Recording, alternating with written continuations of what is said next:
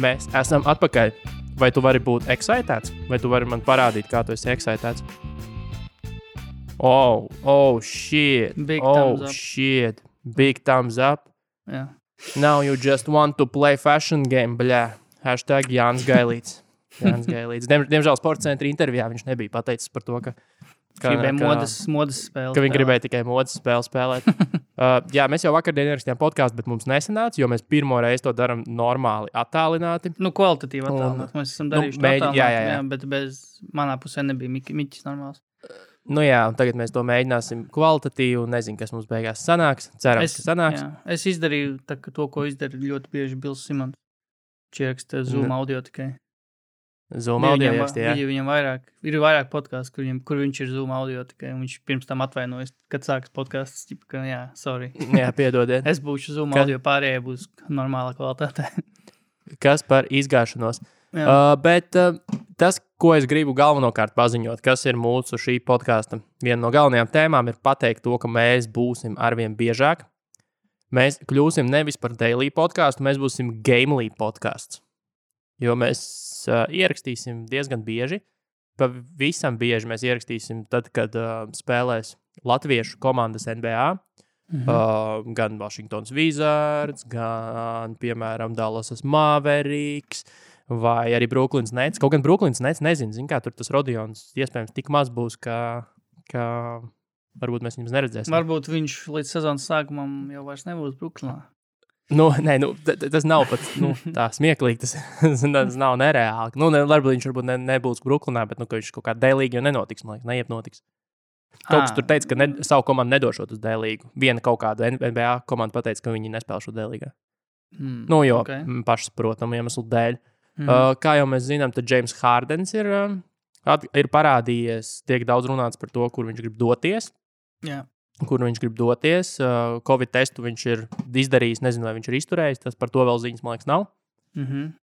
Bet Hardens bija pazudis. Es redzēju, ka Simonsam laikam ir rants jauns par to, ka par Hardenu. Par tiem neapmierinātiem spēlētājiem mūsdienās. Jā. Nekad mūžīgi neapmierinātie spēlētāji mūsdienās. Jā. Tie ir tā kā visi cilvēki mūsdienās mūžīgi neapmierināti. Covid laikā jau tīpaši. Jā. Hardens pat, kur viņš viņš bija Atlantā uz to dzimentam kaut kādam, es vispār nezinu, kas par reperi, vispār kaut kāds mazais. Lil Baby vai kaut kāds mazais bēbs? Jā, viņš esot tur 300,000 iztērējis tā kā tajam visam. Viņš tā kā ieguldījis tajā visā. Tad viņš Vegasā bija kaut ko tusēja. Un pārsvarā visi tie tusiņi ir bezmasku tusiņi. Tādi, bezmasku. Tur neaizraujās. Tur ir. Viņi, kā saka, uzpurņus nevelkā, kā mums tā Latvijā arī bazūnē daudz. Viņi nav uzpurņu cienītāji. Bet kas vēl? Vēl viens svarīga lieta, ko es noteikti gribēju pateikt, ko es gribu tā kā uzreiz tagad izsludināt, ir tas, ka mēs gribam to tur, mēs varētu ieviest logo jaunu. Jaunu saunas podkāsta coverārtu, ko varbūt mūs klausās kāds ļoti talantīgs cilvēks, kurš varētu sazīmēt. Tā, lai mēs tur esam ietverti, tur kāds RC Ilgvars, varbūt ar RC Kols buņģu rokā. Kaut kāds, tieši tā, kaut kāds inside joks, kaut kāds tur, kas ir podkāstos bijis, nezinu, tur Vitruvī cilvēks fonā tur. Jā, es esmu Vitruvī cilvēks, un tu danko RC Kolu basketbola grozā. Vai mīskastē. Tajā metāla, kas ir tās ikoniskās mīskastēs, tu viņā liec iekšā RC Kolu. Jo tu esi īsts, tu varētu tajā arī dankot. Īša Smita džerzijā. Jā, Īša Smita džerzijā, un es fonā Vitruvī cilvēks. Kaut ko tādu, jo, ja kāds grib izpausties, droši var atrakstīt uz saunadpodcast@gmail vai sameklēt turpat WhatsAppā mani vai Instagramā. Noteikti nepaliksim arī pateicības parādā. Nezinu, kādā formā. Var gan finansiāli, gan varbūt kaut kā citādi. Mūžīgā pateicība, protams, būs, ka būs top sporta podkāsta coveru uztaisījis. Jā. Bet, ja neviens to negrib darīt, negrib iesaistīties un tērēt savu laiku un kreatīvo talantu, to var nedarīt. Es tikai saku, ka es domāju tajā virzienā un iespējams mēģināšu kaut kā īstenot. Jo mums pienāks kaut kāds sakarīgāks. Jo tomēr šis podkāsts turpmāko gadu būs tikai par basketbolu pārsvarā. Tur vairs nebūs cita lieta. Tev vairs nebūs. Respektīvi, mēs atdalīsimies tāpat kā bija Ringer podkastā Vernons un KOC. KOC. Starp citu, man tev jautājums, ko tu domā par to Ringer Circle Jerk, kas tur notiek tagad? Nu jau, pirmkārt, mēs atdalāmies, mums tagad ir pašiem jau savs feed, tas ir tik brīnišķīgi. Un pirmā epizode ar mums kopā Bills Simons, jo, kā gan citādi mēs tā kā pacelsim savu podkāstu, ja neuzaicināsim pašu slavenāko cilvēku no visas tās svītas. Arī, vai arī tas, ka... pirmkārt, tas, ka viņiem jauns savs feeds un kaut kā, lai cilvēki nezaudētu tā kā interesi par viņiem, jo, cilvēki visticamāk turējās pie viņiem, tāpēc, ka viņi ir zem tā viena lietas sarga, tā visa Ringer NBA show, kur ir, vairāk tie podkāsti, vairāk tā kā vadītāji un tā tālāk, un tagad, ka viņi ir neatkarīgi, ka tur vajag tā kā, kā tu saki pareizi, vajag pirmo epizodu ar bangu kaut kādu, ka vajag Simons tā kā piesaistīt cilvēkus, ka, šis podcasts joprojām ir relevants. Bet arī vienlaikus, es nezinu, mazums varbūt tikpat labi tas arī liecina par to, ka tas varbūt ir kaut kāds laika jautājums vai agri vai vēl, bet nezinu, varbūt Vernons un KOC atdalīsies vienkārši no Ringera un viņi varēs paturēt savu feedu. Vienkārši viņiem jau būs savs feeds. Tu domā, ka tas ir reāli? Arī tas būtu diezgan kaut kādā ziņā nekrietni no tā paša KOC puses, jo Ringeru tā kā izveidoja KOC principā, brendu kā tādu, KOC tā kā nebija nekas pirms Ringera vispār, pilnībā. Jā, protams, tur jau, lielākā daļa jau tur tāda ir bijuši. Daži nāca ar vārdu, daži nenāca, bet tas pats koncepcions bija jau it kā zināms, bet viņš vairāk bija zināms tā kā vienkārši kā Twitter NBA atšķels vienkārši, kurš blogposts kaut kāds taisīt. Jā. Bet viņš bija interneta personība. Jā, jo Vernons pa lielam, viņš bija zināms, bet viņš bija vienkārši Memphisā zināms, jo viņš Memphis tā kā pietuvinātais čels vienkārši bija. Grizzlies, un viņiem ir savs kaut kāds radio shows or something, bet tas šovs arī, es nesaprotu, kas viņu klausās. Saprotu, viņa reach ir labi, ja lielāks par mūsu podcastu. Kuram? Mismačam? Vernonam. Vernon vispār, tas Memphis. Tas Memphis. Jo es esmu citreiz kaut kā nejauši trāpījis uz viņu YouTube laiviem. Tur 300 cilvēki skatās viņu, bet tev ir tāds productions aiz tā visa. Es vienkārši domāju, kā tev, kuram ir izdevīgi viņus turēt pie dzīvības, bet labi viņam, labi iedzīvoja. Es arī gribētu, lai tas būtu mans ikdienas darbs, vienkārši iet studijā kaut ko tur vārīt. Jā, Tony Allen maksā kopā ar Tony Allen. Jā. Un arēnā Rīga tur vienkārši uztaisītā studijā. Jo viņam tā studija, man liekas, ir uztaisīta arēnā. Memphis Grizzlies tajā tur. Tā principā ir kaut kāda tāda paša tipa studija, kā tur pirms spēles, tur kaut kāda eksperta studija, tur katrai reģionālai komandai tur ir. Bet runājot par studijām un arēnām, patiesībā par arēnām, Zingam ir viena no viskrūtākajām treniņu arēnām, ko es atkal esmu tagad, kad iznāk tie treniņu video kaut kādi no komandām saprats, Brooklynai. Brooklynai tā treniņu arēna ir nenormāli krūti, jo viņiem tie lielie logi, viņi ir kaut kur augstu. Jā, baigi labos un ar skatu uz New York, tā kā ir rītīgi krūti. Tādā varētu visu laiku trenēties. Es kaut kur biju redzējis, kaut kad Kalnīts, kaut kad Kurica pirmajās. Bija bilde kaut kādā, ka Kurica trenē. Bet tas bija jau sen kaut kad, tā kā pirmsākumos kaut kādos Kurica. Tā kā jā, es biju pamanījis ar to. Jaunākajā Wizards treniņu video redzams arī atkal Andžejs. Andžejs ar Andžeju pazemo aizsardzībā. Jā? Viņu tur apspēlēja aizsardzībā. Man patīk, ka Andžejs joprojām uz Westbrooku skatās tā, it kā viņš būtu, tā kā viņš arī būtu superzvaigznes, un Andžejs tikko viņu ir saticis un vēlas sasveicināties. Fans tā kā satiek. Fans, jā. Autogrāfu. Viņš jau gaida to mirku, kurā uzprasīt autogrāfu. Viņš pēc pirmā treniņu viņam tā kā prasīja, varbūt botus var iedot. Tā kā parakstītas. Zini kā, jau klausies. Westbrooks jau pazīstams ar to, ka viņš pēc spēlēm dod savus botus maziem bērniem un tā. Jā. Viņš tur man kā Andžejam dos. Andžejs varēja pirmajā treniņā izlikties, ka viņš nemaz nav Wizards spēlētājs un tā kā šis puisis ar vēzi atnācis tevi tā kā no slimnīcas. No Latvijas. Jā, viņam tā kā, viņš tā kā vienīgā iespēja tevi satikt un Westbrooks atdod viņam botus un pēc tam nākamajā dienā Andžejs nāk uz treniņu viņu botās. Westbrook botās. Bet visticamāk, Westbrooks varbūt pat neatcerētos, viņiem būtu tāds, just another teammate. Tā, kas ir interesanti. Rekur ir kaut kādas ziņas no Mavericks preses konferencē, Riks Kārlēls ir mazliet runāts tika par to, ka Kristaps Porziņš varētu daudz spēlēt par 5. numuru, bet redz, tur atkal bija komentārs patiesībā no apskatniekiem. Kā tādiem, ka Rika Karlaila izteikums par to, ka Kristaps Porziņš spēlē pa 5. patiesībā vienalga varētu nozīmēt situāciju, kurā laukumā ir Porziņš, Pauels un Pauels vienkārši spēlē kā faktiskais centrs. Kristaps spēlē pa 4. bet viņu sauc par 5. Tur dažādi scenāriji. Bet atgriešanās uz janvāri plānota. Jā, tur viņš tā kā nedaudz nomierināja to, nenomierināja, bet tā kā tās tie, kas atcerējušies nedaudz, viņš apslāpēja tos, ka jau Porziņš bija teicis, ka viņš tur varbūt pat decembrī, bet Karls Porziņš teica, ka viņš ir gatavs sākt sezonu, teorētiski, tā viņš teica pats. Jā. Bet, uz laukumu viņu laiž, bet visādi citādi. Jā. Tā, kas mums vēl tāds interesants ir bijis? Mums ir bijis, ko es pierakstīju, Nenormāli svarīga lieta. Zini, ko Dāvim Bartānam nevajadzēja darīt pēc līguma parakstīšanas? Braukt uz Latviju? Sūtīt sporta studijai savu dziesmu izlasi. Jā. 4 no 5 Bartāna klausītākajām dziesmām ir Dons. un tas pat nav ironi. Saprot, es arī citreiz ar kolēģiem mēs paklausāmies Donu, bet mēs ironiski paklausāmies Donu. Jo tas ir smieklīgi, kad tēlot, ka tu fano par Donu. 90% tā dara paliek droši vien. Bet izklausās, ka Dāvim tiešām patīk Donu. Un ja viņš bija gatavs to tā kā, jā, droši parādiet, kādu mūziku man patīk. Droši. Bet vispār es varu ar 10 dziesmas ielikt. Par gaumi, protams, nestrīdas, bet par gaumi var pasmieties, jā, bet var nestrīdas. Latvijas sportistu gaume mūzikā, man liekas, sketčī labākajā gadījumā. Jo tur visi tajā Instagram feedā tos storijas var paskatīties. Tur visiem ir tādi, ka klausies. Es šitauts vispār nebiju dzirdējis mākslinieks. Kas tur vēl bija par sportistiem? Tur daudz. Tur bija gan Žāgars, gan Kūruts. Nevis Rodions, bet Arturs.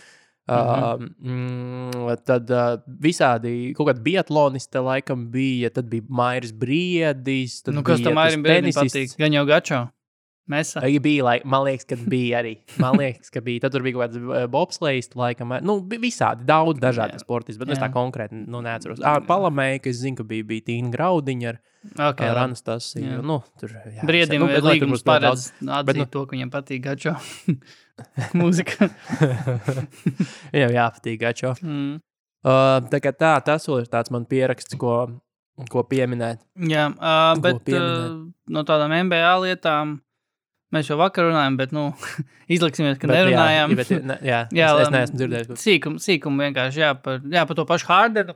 Jā, un tām kaut kādām runām par Philadelphiju. Es tieši šodien vēl skatījos, tas pats Tims McMahons teica, jā, Hardens varbūt grib uz Philadelphiju, bet viņa rīcībā informācija, ka nav vispār bijušas sarunas starp klubiem tādas nopietnas. Filadelfijā viņu negrib pagaidām, vismaz cik ir zināms. Tur Morija faktors vēl, un tiešām mēs vakar tieši runājam, bet atkārtošos, es 90% lieku uz to, ka Morijs vienkārši gribēja prom no Houstonas lielākoties dēļ vispār tā visa trača, kas tika, pat ne tracis, tas vienkārši tas nelielais hauss jau, kas tika izveidojies ap Hardenu un vispār Hardena vēlmēm un Hardena to spēli, kas tiek būvēta ap Hardenu un viss, kā tika izdabāt Hardenam, man liekas, ka tas arī lielākoties bija viens no noteicošiem faktoriem, kāpēc Morijs gribēja prom, tāpēc viņa tā kā Filadelfijas interesi par Hardenu un tā kā mēģināja piesaistīt, viņi būtu diezgan neloģiski, manuprāt. Man vispār tas neizskatās pēc fita kā tāda vispār. Tavs minējums. Kurš šīs sezonas beigās būs lielākais zaudētājs? James Hardens, Pauls Džordžs, Kawhi Leonards vai, Russells Westbrooks? Drošā izvēle būtu... Par kuru mēs runāsim kā lielāko vilšanos visas sezonas gaitā. Tā vēlreiz nosauc Pauls Džordžs, Kawhi, Westbrooks? Hardens un Westbrooks. tāds tā kā zemu karājošais auglis būtu Pauls Džordžs, bet es teiktu, ka Hardens varētu varbūt kaut kā. Visas šitās viņa rīcība pirms sezonas, viss tā kā mazas bērnu rīcība, principā, ka viņš tur, es negribu šitajā klubā spēlēt, es teicu to, ka es gribu maiņu, un tāpēc es vienkārši neieradīšos. Man liekas, ka tas varētu tā kā atspēlēties viņiem par sliktu. Viss tas Jo redz, es saprotu teoriju par to, es saprotu domgājienu, kāpēc izvēlēties Paulu Džordžu, jo viņš šobrīd, ir jau zemu, vai ne? Jā. Bet tur atkal ir tas otrs aspekts, ka viņš jau ir zemu, un viņam ir Viņš var tikai kāpt augstāk. laba iespēja uzkāpt augšā. Bet Hārdens atkal ir sevi, pārkāris pāri Klintī šobrīd, mazliet. Viņš ar 2 riteņiem no 4 jau ir pāri ar visu to izgājienu pirms sezonas, un tagad viņam atliek mazliet nopudelēt, un visa tā mašīna aizlido. Viņi krīt vēl zemāk, un tad tur Pauls Džordžs pusceļā kāpja apakaļ pa to aizu, un Hārdens pusceļā pamāja viens otram. Jā, ar pick-up traku vienkārši nobrauc viņam pretī virzienā. Tā kā būs interesanti šiem stāstu līnijām pasakot līdzi. Jā. Un īstenībā jāpaskatās, kad pieņemot, ka Hārdens paliek Rockets, jāpaskatās Wizards Rockets spēle, kad kāda būs. Jā, noteikti. Es domāju, tas būs marquee matchups, tā kā daudziem, manuprāt. Tīri tā es varu pasīties tūlīt pat. Labi, tev ir internets kā nekā? Man ir internets, man ir 2 datori šobrīd. Man ir dators, ar kuru es runāju, otrs ir fonā ir otrs dators. Es ritīgi pārdomātu šo. Vakar nebija tik labi sagatavojies. Tu tā kā CSI purcējums, jā? Uz šīs sarunājas un otrais meitas izmeklēšanas. Tā pagaida. CSI purcējums. Pre-season, regular season, tā Wizardiem. Pirmā spēle ar Rockets ir 27. janvārī Houstonā. Baigi tālu. Nezinu, tur jau Hārdens var nebūt jau. Jo, man liekas, ka deadlines bija kaut kādam februārim ar kaut ko. Mazam februārim, jā. Varbūt pagarinē. 6. vai 3. Viens no tiem februāriem, jā. Jā, bet tas nebija normālajos apstākļos, tas bija arī tagad? Man liekas, ka februārs kā tāds, es zinu, ka bija tāds trade deadline datums, tā kā baigi sevišķi pārbīdīts, viņš nebūs arī. Jā, viņš nav pārbīdīts, redzējis, tieši skatījos. Trade deadline. Labi. Tu jau vari veikt izmeklēšanu tālāk. Es varu veikt, man viss ir par rokai. Papildus izmeklēšanu. Izskatās, ka trade deadlines šo sezonu ir pabīdīts. Uz All-Star breaku nav? 25. marts. Jā, viņi aizbīdīja, man liekas, galīgi uz to. Kuru All-Star breaks bija paredzēts, lai tur vēl var kaut ko dīlot. Jep.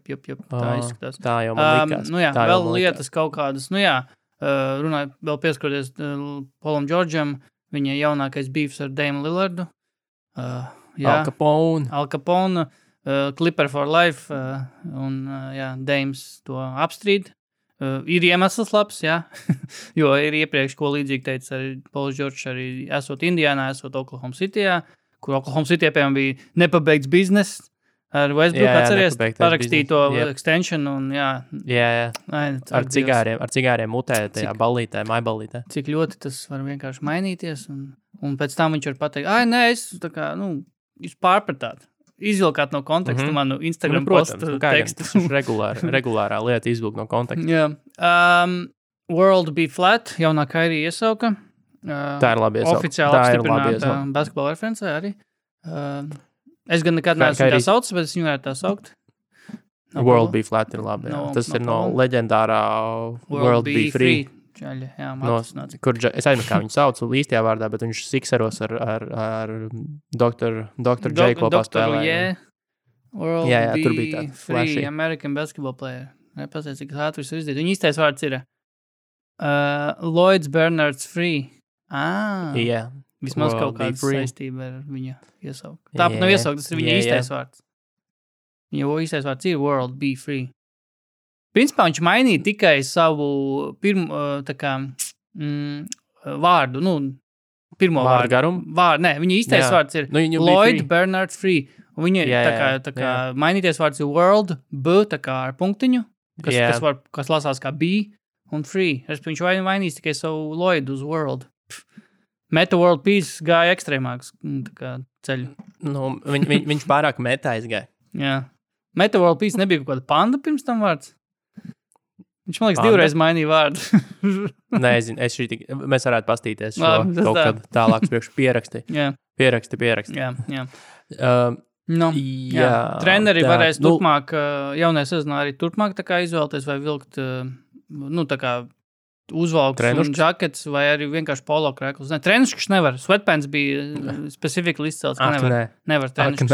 Bet varēsim atkal redzēt šitā te Snaidera, Jūtas Jazz trenera dripu.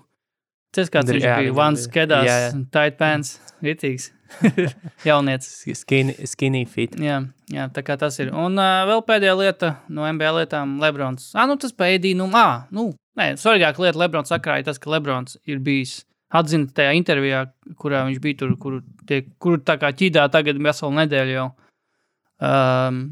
Tajā Road Tripping podkāstā pie Richarda Jeffersona, ka viņš esot bijis Jeff Richardson. Viņam esot sāpējis šī fināla laikā, kad Kairijs bija pateicis, tajā citā podkāstā, Dievs, tikai podkāstos viss notiek. Mēs esam īstajā industrijā. Pateicis bija, ka viņam beidzot ir komandas biedrs KD, kurš tā kā ir ritīgs motherfuckers, kuram viņš var uzticēt pēdējo metienu un tā kā uzticēties svarīgās situācijās. Beidzot viņam ir komandas biedrs. Lebrons esot teicis, ka viņš tas viņu sāpnēs. Un tas pilnais kods, ko viņš teica, Lebrons teica, ir, ka viņš tajā 16. gadā, vai vispār tajā posmā Clevelandā, ka viņi kopā bija, ka viņš esot darījis visu, tā kā, lai izceltu tieši Kairiju, tā kā, ka viņš tieši esot gribējis, lai Kairijs, piemēram, kļūst par MVP, lai Kairijam viss tiek, lai Kairijam ir tā atzinība, viss, tā kā, viņš tā kā esot darījis visu, tieši lai Kairijam tā kā būtu labāk. Jā. Tā kā viņš... Tu tam tici? Nē. Lebrons James atnāca uz komandu Kairiju pacelt, principā. Jā, Kairija lūdzu, es gribu, lai tu esi zvaigzne. Jā, un te pašā laikā pēc tam Lebrons pasaka tajā savā tajā boardroom bija KD, kas bija šitam Lebronam, tas viņas... Barbershopā viņš bija kaut kad teicis ar to, ka tas tā kā tagad tas, ko viņš saka pa Kairiju, ka viņš esot virzījis Kairiju uz to kaut MVP līmeni. Un tas ir pretstatā ar to, ko viņš teica tajā savā barbershopā, ko viņš teica, ka tad, kad es 16. gadā pacēlu to titulu no 3-1, tas man lika padomāt, ka es tiešām esmu GOAT. Vislabākais. Jā, viņš tepš laikā Kairijs iemet izšķirošo metienu tajā finālā.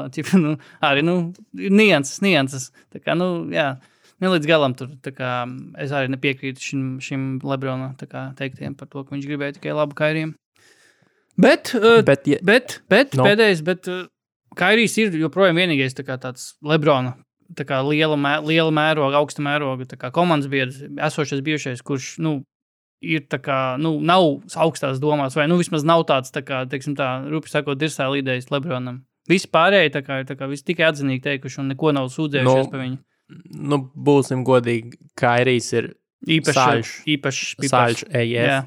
Viņam nekad nekas nekur nav labi. Kairijs ir tas cilvēks, kuram tu visu laiku, katru dienu jautā, kas ir tava problēma? Kas tev šodien par problēmu?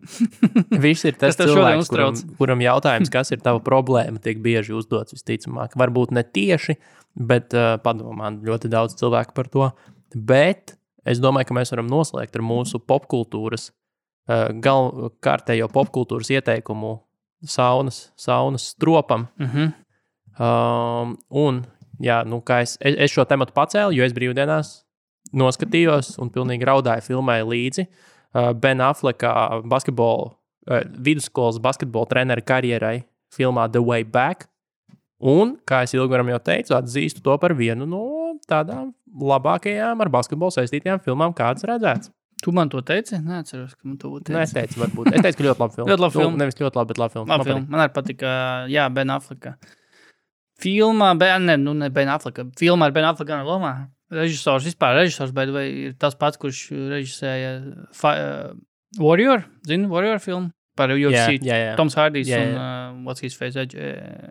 Edgertons, something. Viens no Edgertoniem. Jā, tā kā līdzīgi kā tie Warrior, arī šajā filmā ir tas tā kā kaut kā, lai labāk vārdu nevar izvēlēties, tā kā tāds grittiness, tas viss nav tas tāds glamūrīgi, tas viss, tas sports, Warrior varbūt ir augstākā līmenī tas sports, protams, jā, viņam ir netīrais reāls. Jā, tāds tā kā, ka tur nerāda tikai, reku spēļu dienu tikai rāda. Nē, parāda arī, principā, to struggle, kas ir tā kā, nezinu, ikdienas dzīvē, tur tiem spēlētājiem, treneriem šajā gadījumā. Tā kā, man filma arī ļoti patika, es viņu redzēju, tad, kad viņi iznāca kaut kad, viņi bija viena no pirmajām filmām, kas iznāca tad, kad Covid tieši lockdown sākās, un viņi tā kā, bija plāns, protams, kinoteātrī rādīt, bet viņi beigās kaut kādā, man liekas, Amazonē vai kur, tā kā, palaida beigās. Un jā. Daudz bija arī podkāstos pieminēta, tad, kad viņi iznāca, tad par viņu arī runāja vispār. Es dzirdēju viņu pieminot dažādos NBA podkāstos. Nu jā, kaut vai tāpēc, ka tur tomēr tajā filmā savs svars to, ka tur ir Afflecks, un Afflecks tomēr ir tāda, interesanta personība arī sevišķi pēdējos gados, un arī tieši ļoti daudz izcēla arī to, ka tā filma tiešām, ar to filmu var vilkt paralēls ar Afflecka pašu dzīvi, personīgo dzīvi, arī, ka viņš Aliņš dušā. Visticamāk, viņš tā kā viņam pateica ainā, bija tāda sākumā viena no pirmajām ainām, kur viņš ir dušā un dzer aliņu. Pirms ainas viņam droši vien režisors teica, tu varētu tā kā, kā jau tie alkoholiķi varbūt dara, tu varbūt iet dušā un paņemt aliņu, un Afflecks teica, es taču zinu. I know it. Jā, nemāci man. Jā, nemāci man. Es izvēlušos, kur aliņu likt. Es zinu, es šeit parasti lieku augšā, tur pie ziepas lejā, aliņš augšā. I know. Bet, vispār filmā ir visādas interesantas lietas, ne tikai par basketbolu, vispār arī kaut vai tas pats aliņu sistēma. Tev patīk viņa aliņu sistēma, viens sladskapī, viens saldētavā. Nē, no saldētavā uz saldētavu. Jā, visu laiku viens tiek mainīts. Paņem no saldētavas, ieliec vienu vietā un atkal un tad maina. Un tā viņš izmainīja veselu kasti ar alu. Jā. Un man es gribu atgādināt savu teoriju par to, man ļoti viņa patika par to, ka viņam vidusskolā bija 24. numurs, tāpēc, ka tas simbolizē kasti alus. Jā, viņam 24. numurs, viņš spēlēja Bishop Hayes kaut kādā kristiešu, ļoti kristīgā vidusskolā, kur māca basketbols ne tikai būt par labiem, lielākoties pat ne par labiem basketbolistiem, bet par labiem kristiešiem. Ja? Kā mācītājs arī teica, basketbols uzvaras un basketbols nav galvenais. Jā, bet sanāk, ka Džeks, es tikko sapratu, man tikko prāts uzsprāga. Džeks pārāk daudz, vismaz vidusskolas laikā pārāk daudz tā kā veltīja sevi basketbolam, un tad tāpēc viņam neizdevās dzīve kā cilvēkam pēc tam. Viņš nebija labs kristietis vidusskolā, visticamāk. Tā ir laba teorija. Ja ne? Tā ir laba teorija, bet tas, kas tev bija galvenais uzdevums, izpētīt. Džeks tika atzīts par vidusskolas, tur kaut kādu MVP vienā viņš sezonā. Viņš bija no 92. līdz 95. gadam, viņš bija tur tās kaut kādas, es neatceros to abreviatūru precīzi, bet es pieņemu, ka tā ir tā kaut kāda kristiešu līga, tā kā, kaut kāda CAB, tur bez nozēja, ja. Visus 3 gadus acīm redzot, tad viņš bija līgas vērtīgais spēlētājs. Un no filmas nostāstiem vienkārši no informācijas, kas tika filmā pateikt, viņam ir bijusi vismaz viena 55 punktu spēle. Un, protams, neaizmirstamā spēle pret Trinity, kur viņš katoļu līgas pusfinālās, kur viņš gūja 47 punktus. Un jā, kas laikam izklausās diezgan iespaidīgi. Jā. Un viņš bija ņemot vērā, ka tur spēļu rezultāti bija 60. Jā, vismaz 20. laika posmā, kas tika atainots real-time filmā pašā. Tās spēles, tur 60. Man liekas, ka neviena spēle nebija tur 70 pat. Viena bija, kur viņi zaudēja Memorial pirmo reizi, 38-72, bija viena, kur viņi ielēja. Jā, ir to boxskori. Ir man boxskori. Bet jā, tas pirmkārt liek pats tā kā domāt, ka vai viņš spēlē ļoti rezultīvā erā, 90. gadu sākums, vidus. NBA bija tādā pirms, NBA vismaz bija diezgan drīz ļoti zemi rezultāti pēc tam, tur 2000 sākumā. 2000. Gadu sākums ir tie zemie, jo 90. beigas jau vēl tomēr bija, man liekas, ok. Jā, kaut vai Bulls, Bulls tie fināli arī beidzās parasti, kuriem 80, 90. Labi, anyway, tur nespēlē 48 minūtes gan jau. Bet, un tā tad pēc viņa aiziešanas 95. gadā, tā viņa Bishop Hayes netika play-offos 25 gadu sausuma periods. Tā kā, tas arī vien paliecina, parāda, cik izcils bija Džeks Cunninghams. Tātad, es mazliet parakos, un ņemot vērā to informāciju, kas filmā bija, ka viņam esot bijis piedāvāts pilna stipendija no Kansas universitātes, kas ir, joprojām ir rītīgi spēka māja, powerhouse, ja? Un tajā laikā arī bija, nekas nav mainījies. Es papētīju reāli viņa perspektīvas, ja viņš būtu paņēmis to stipendiju, ja. Afflecks ir 1,92 m. Viņš man liekas, viņš mācījās, viņš man liekas, ka mācījās, viņš pārstāja basketbolu spēlēt. Nē, viņš vienkārši pateica, viņš lai ieriep tētim, vienkārši nepaņēma to scholarship. Un, man liekas, vispār vienkārši, viņš teica, I have never touched the basketball ever since, viņš, man liekas, pēc vidienas beidz basīt vispār spēlēt. Afflecks ir 1,92 m, es pieņemu, ka ar 90, zinot basketbolu, to kaut kā to, kā strādā basketbols, man liekas, ka viņš tāds arī droši vien bija ar 95. gadā, sevi, ja tu esi 1,92 m. Kāds otrais numurs. Otrais numurs viņš noteikti bija. Viņa metiens arī tāds izskatījās. Jā, visticamāk, viņš bija otrais numurs, un tātad, ja viņš būtu paņēmis to stipendiju Kansasā, viņš pievienotos Kansas universitātē, kas startam uz 95-96 gadu sezonu. 95. 96. Ko tas ir? Idiots. Ko tas ir? Kas tas pa linku? Tas nav īstais links. Anyway, es tagad vienkārši pateikšu, ko es atceros. Kansas Jayhawks, laikam, bija tas viņa nosaukums Kansas komandai. Tā gada komandā sastāvā bija tāds spēlētājs kā varbūt Reivs Lafrens, kurš bija top 5 piks vienā no nākamajiem draftiem. Pols Pierce tur bija. Labi, man vajag tomēr internetu. Labi, slēdz atpakaļ. Kur ir viss kārtībā. Tātad. Tajā komandā bija Reivs Lafrens, Pols Pierce, Žaks Vons, vēl tikko Brooklyns Nets galvenais treneris. Un no tādiem NBA čeļiem, kas zinām, Skots Pollards bija, Sacramento Kings čels, krūtais. Atceries, ja? Visu atceros. Vēl tur NBA vismaz tika no tās komandas, laikam, es tā saprotu, 6 čeļi tika. Bet viņiem tāds tīri tā uz rezultīvitāti skatoties. Viņi, vismaz tie pirmajā sezonā, Lafrens guva 13 punktus, viņš garais. Pols Pierce nepilns 12, un tad tur pārējie tur 10. Un tur, teiksim tā, no tādas shooting guard perspektīvas, tur, viņa konkurence visticamāk būtu Žaks Vons, kurš bija saspēles veidējs, un Džerods Hāze, kurš NBA pat netika. Tā kā, principā, un pārējie tur meta zem 5 punktiem vispār, jebkurā pozīcijā. Tā kā, ņemot vērā, ka viņš ir reāls skorers, es domāju, viņam vieta būtu atradusies tajā komandā, viņš būtu izkonkurējis kādu no tiem spēlētājiem. Un vēl viena interesanta lieta. Vajadzētu arī varbūt papētīt viņiem tiešiem konkurentiem, kā viņiem vidusskolā gājas pirms tam. Jo iespējams arī, ka tie tur ir kaut kādi, piemēram, ja viņš tagad tur ir 12 punktu metējis un vidusskolā viņš tur met arī, tur 18 vai 22, tad, Džeks Cunninghams noteikti būtu labāks. Labi, bet es jau iedomājos, ka Džeks Cunninghams droši vien būtu izkonkurējis tur visus tos, kurus vajag. Un viņš būtu dažus gadus vēlāk ticis uz NBA draftu. 98. gada draftu es tā kā tēmēju tieši. Tur viņam vajadzētu pieteikties. Jo tas ir relatīvi vājš drafts, kurā ar pirmo numuru paņēma Michael Oliver Candy. Mēs zinām, kāds beidzās. Ja?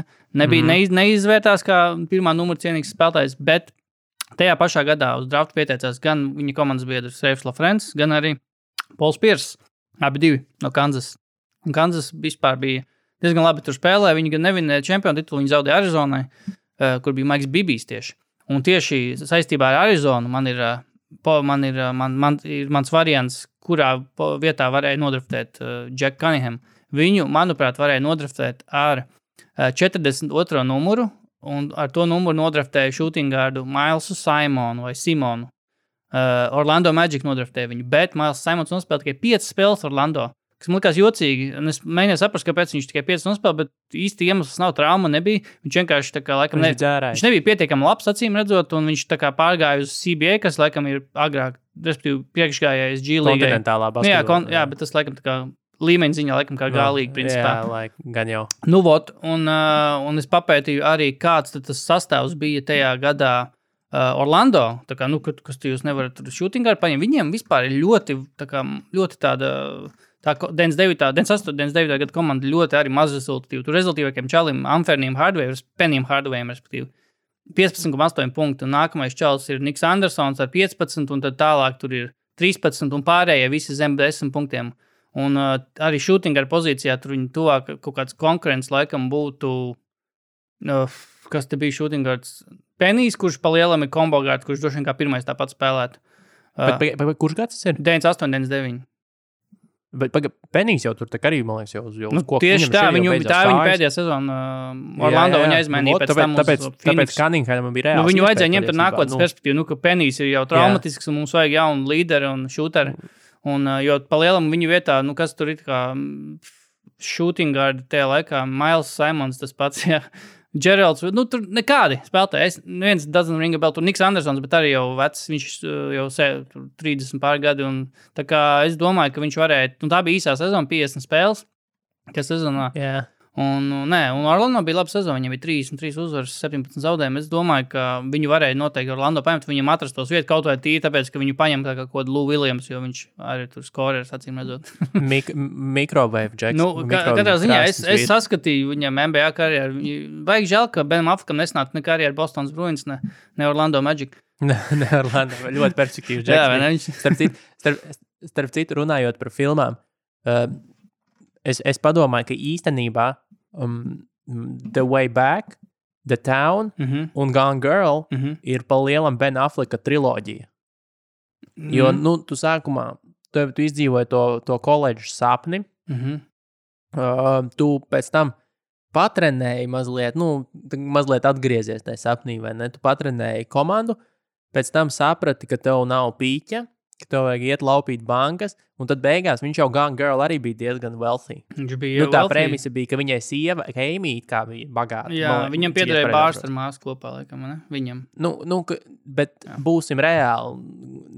Amy gan jau, ka īstenībā nepelnīja naudu, gan jau, ka Bens vienkārši atmazgāja caur bāru, atmazgāja to naudu, ko viņi sazaga The Town. Jā, arī. Un tad viņš tur savu. Nē, es uzskatu, ka tas ir viens tas pats varonis, kas bija Good Will Huntingā, Chucky's, un tad, pēc tam Doug's The Town, un tagad viņš pirmkārt zina, kas bija lielākā viņa problēma, visi šī varoņa 3 filmās, pirmajās divās, ka viņš vienkārši dzīvoja Bostonā. Viņam vajadzēja tikt no Bostonas prom, un tad viņš nonāca tajā, es pieņemu, ka tā ir kaut Los Angeles vai vismaz kaut kāda piekrastes pilsēta rietumos, jo tur tā kā skatu uz okeānu, un tas arī tur, kur viņš rihabā beigās bija, tas neizskatījās ne pēc kaut kādas Massachusetts, ne pēc kā tur, tas izskatījās pēc rietumkrasta.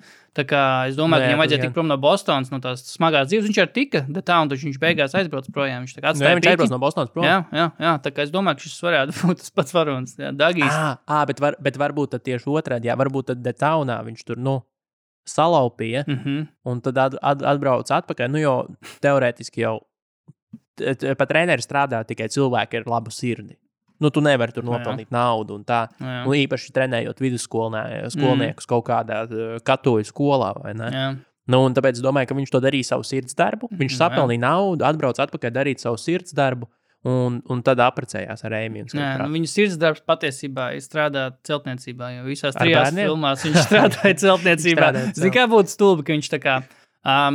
Viņš tā kā pēc The Town, viņa policija, FBI turpina meklēt, tad Johns Hams turpina viņu meklēt, un tad viņi tā kā domā pirmās pats, meklējam kaut kādus, viņš droši vien devās uz rietumiem, meklējam kaut kādus, varbūt maz iespējami, bet varbūt meklējam celtniecības firmas, kur kaut kāds cilvēks jauni pieņemti, un boom, un tur ir fucking Jacks Cunninghams, un viņi pasaules Jacks Cunninghams, kā atbilst, pēc parametriem atbilst, cik stulbam cilvēku. Arī labs sportists, tipa hokejs pirms tam bija, bet mēs jau nezinām. Flaneļi, krekli, viss atbilst. Tetovējumi, tie paši vairāk jau vēl tagad.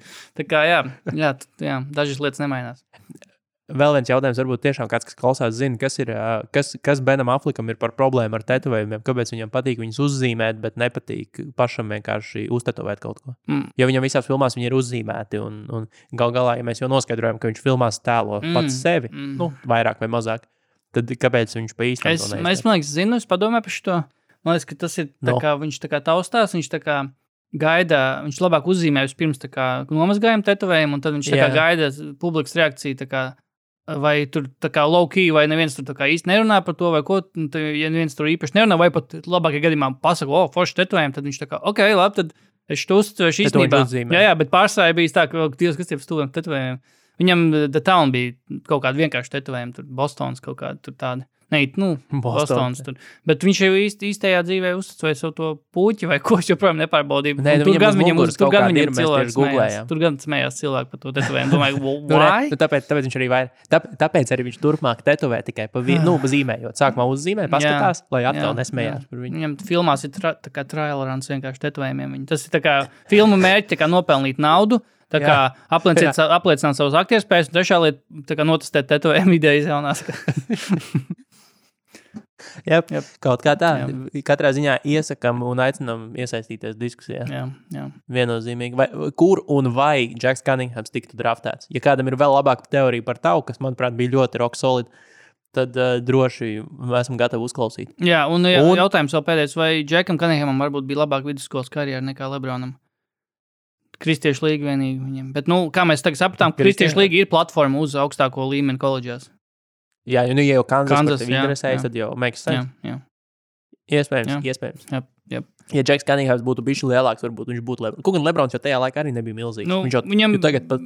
viņam bija jau NBA ķermenis tāds, ja tu tagad pasies, protams, pirmo viņa spēli, tu skaties, Dievs, kā viņš ir mainījies, jā, bet, jā, bet ja tu salīdzini, kāds tad bija Lebrons un kāds tagad ir Brownijs, kurš jau izskatās pēc šī brīža Lebrona 15 gadu vecumā.